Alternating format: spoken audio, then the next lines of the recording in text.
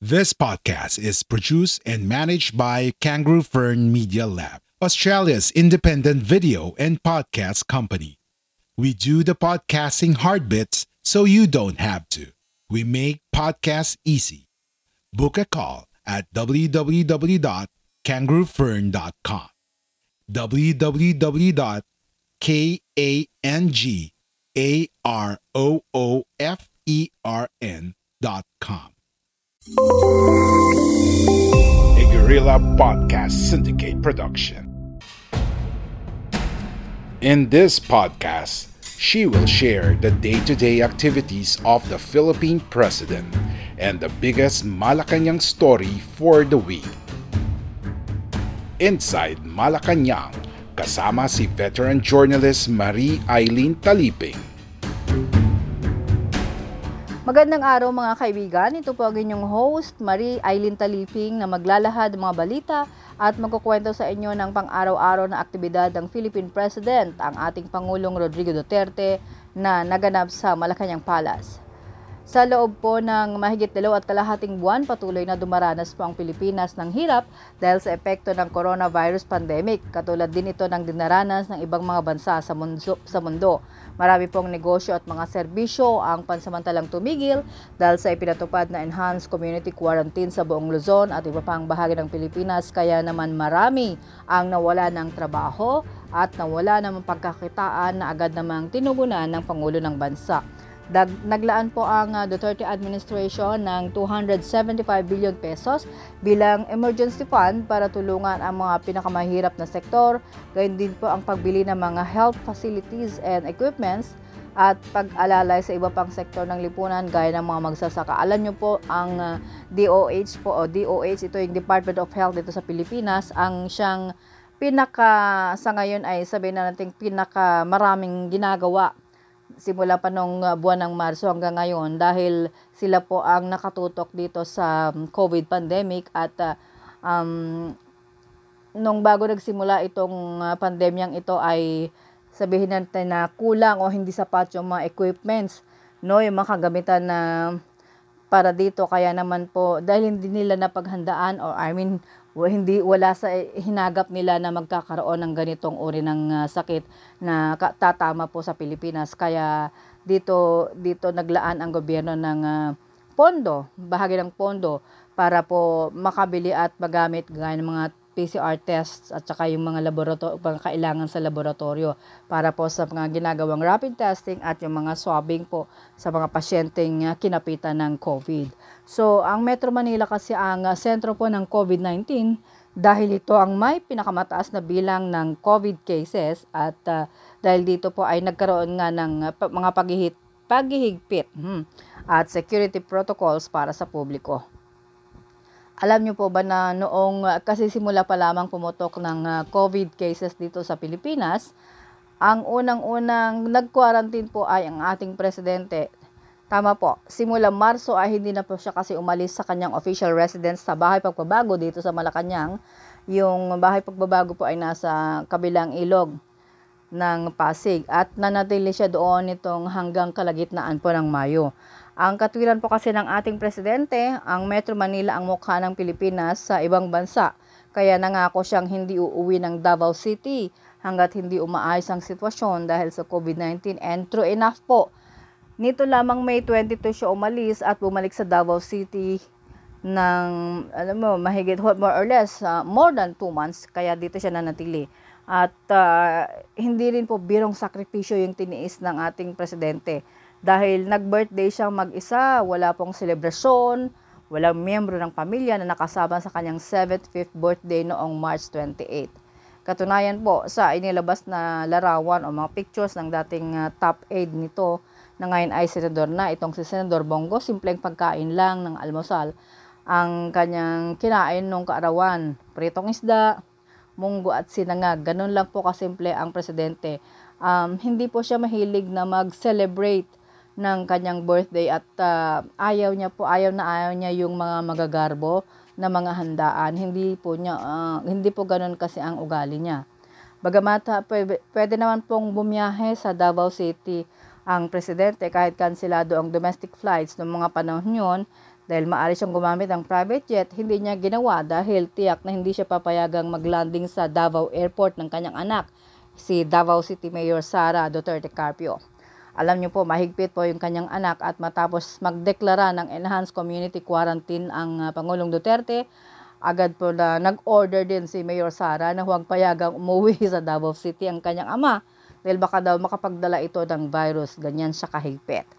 Halos araw-araw po yung pulong sa Malacanang o kaya ay sa Malagaw Clubhouse at itong mga pulong na ito ay kinapalooban po ng mga miyembro ng kanyang gabinete. Ito yung cabinet members na bahagi po, ito yung mga miyembro ito ng Interagency Task Force for the Management of Emerging Infectious Diseases. Sila po yung decision-making body at nagre-rekomenda ng mga aksyon na may kinalaman sa paglaban sa COVID-19 bago isumite sa presidente para aprubahan or i-reject ito. Mayroon din pong mga miyembro ng gabinete ang nagpositibo sa COVID-19, kaya kalaunan ay virtual teleconferencing na ang sistema ng mga pulong sa Malacanang dahil ilan sa mga ito ay nakahalubilo po ng presidente. So ganyan po kalupit ang coronavirus. Wala pong sinisino excuse me, wala pong sinisino, sino man, ikaw man ay presidente ka, ikaw man ay official ka or ordinaryong tao ka. At para po matiyak yung kaligtasan ni Pangulong Duterte, mahigpit po na ipinatupad ng Presidential Security Group o PSG ang no contact policy sa Pangulo. Ibig sabihin, bawal ang makipagkamay at mahigit 1 metro po ang distansya ng mga opisyal sa kanya. Ang PSG po ang unit na nangangalaga po sa kaligtasan at seguridad ng presidente ng bansa, pati na ang kanyang pamilya. So sa mga nakalipas na aktibidad po sa Malacanang bago ang lockdown, kahit sino kasi ay pwedeng makipagkamay sa presidente, lalo na kung sa loob ito ng Malacanang, lalo na kung picture taking at kung minsan ay si Pangulong Duterte pa ang lumalapit sa mga bisita para magkakwentuhan saglit. Pero dahil sa COVID-19 ay marami na po ang nabago sa Malacanang at wala muna mga aktibidad maliban sa araw-araw na pulo ng AITF. Like what you hear so far? Make sure you never miss a show by clicking the subscribe button now. This podcast is made possible by listeners like you. Thank you for your support. Now, back to the show. Dati po kasi sa Malacanang, halos everyday meron po mga activities dyan, yung mga off-takings, meron po mga pinaparangalan, so maraming mga officials, maraming bisita pa ang dumarating dyan.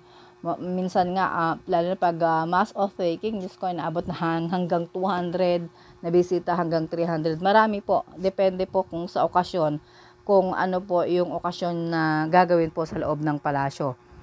Lahat ng papasok po sa Malacanang ngayon as mga opisina ng nasa Malacanang Complex, gaya po ng yung executive building, doon po kami nandun po yung press working area, sa Mabini Hall at maging sa Kalayaan Hall, kailangan pong dumaan muna sa mahigpit na health inspection at pipirma ng health declaration bago tuluyang makapasok. Ganyan na po kahigpit ngayon sa Malacanang. Ang mga miyembro ng media na regular na nagko-cover sa presidente ay hindi muna pinapayagang physical na makapag-cover at off-limits muna ang Malacanang press briefing room bilang bahagi po ito ng pagtiyak sa kaligtasan ng bawat isa. Sa loob halos ng 3 buwan na enhanced community quarantine hanggang modified community quarantine ay puro virtual briefing ang bagong sistema ng pagkalap ng balita sa Malacanang.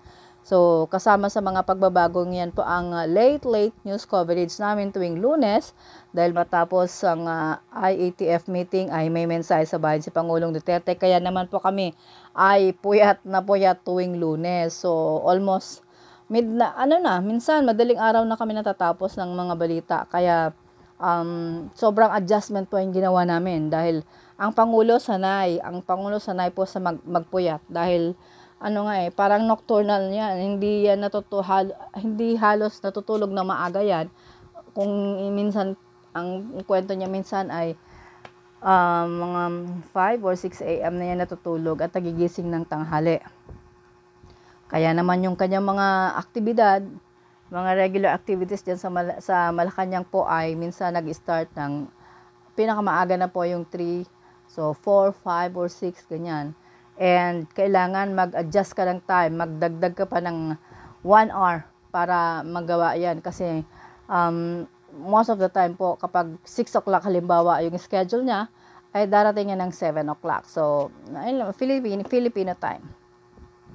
Sunod-sunod din po yung press briefings dahil bukod sa press briefing ni Secretary Roque, yung presidential spokesman niya, ay araw-araw din ang laging handa briefing ng Presidential Communications Operations Office. Ito yung communications arm ng Malacanang. Araw-araw yan, ina-assess ng IATF ang mga pinatutupad na polisiya sa ilalim ng Enhanced Community Quarantine at fina-fine-tune ito everyday para sa kapakanan ng publika. So na alam niyo po, natatambakan kami ng trabaho everyday. Pagkatapos ng isang briefing, eto na naman yung regular briefing. So, alam mo, grabing stress, mahirap mag-cover pero exciting po ang mga kaganapan dyan sa Malacanang. Hindi lamang po sa, alam niyo po, yung yung ginagawa ng gobyerno na paghahatid ng ayuda, lahat po ay binabalanse po ng IATF yung mga dapat gawin sa gobyerno pangangasiwa, kaya hindi lamang sa aspeto ng pamahagi ng ayuda o tulang pinansyal yung pinag-usapan sa Malacanang, kundi pati na rin po yung pagtutok sa mga ginagawa ng Department of Health sa paglaban sa COVID-19 at pagliligtas po sa mga tinamaan ng COVID-19. Kasama palagi sa pulong ang economic manager syempre ng presidente para balansihin yung aspeto ng ekonomiya dahil napakalaki po ang pinsalang idinulot ng COVID-19 sa kakayahang pinansyal ng gobyerno, pati na sa mga industriya at negosyo. Siyempre po, ang daming nawalan ng trabaho, halos walang kita.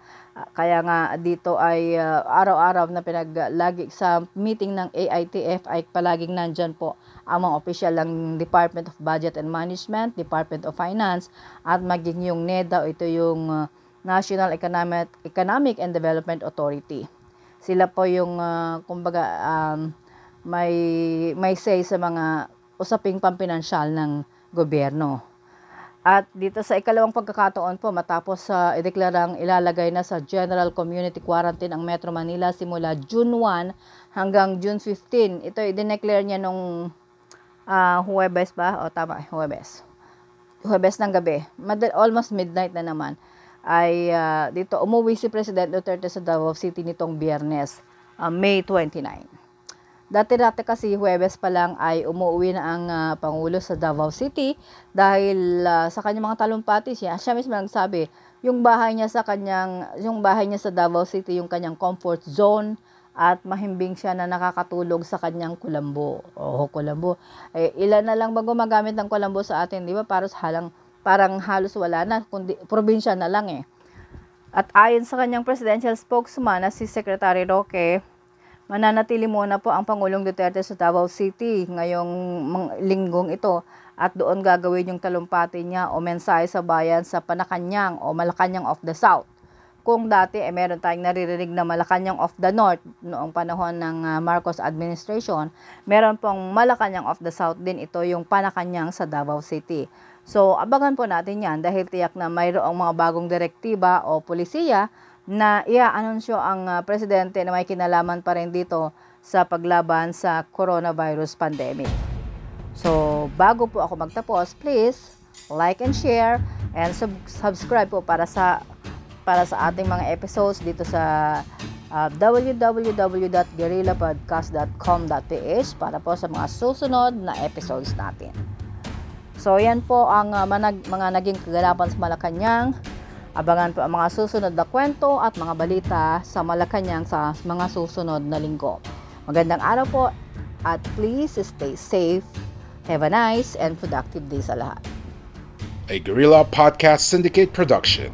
If you enjoyed this episode, be sure to subscribe so you're notified when a new episode is posted in Apple Podcasts, Google Podcasts, Spotify, Stitcher, or via RSS. While you're at it, if you found value in this show, rate and review this podcast and share it with your friends. If you have any questions, feel free to reach out to us. And if you want to know more, check out www.guerrillapodcast.com.au or guerrillapodcast.com.ph. A Guerrilla Podcast Syndicate production. Are you passionate to help other podcasters? Wanted to connect to growth-minded podcasters and service providers? The Podcast Creator Society is now open for a new member. Head over to www.podcastcreatorsociety.com/community.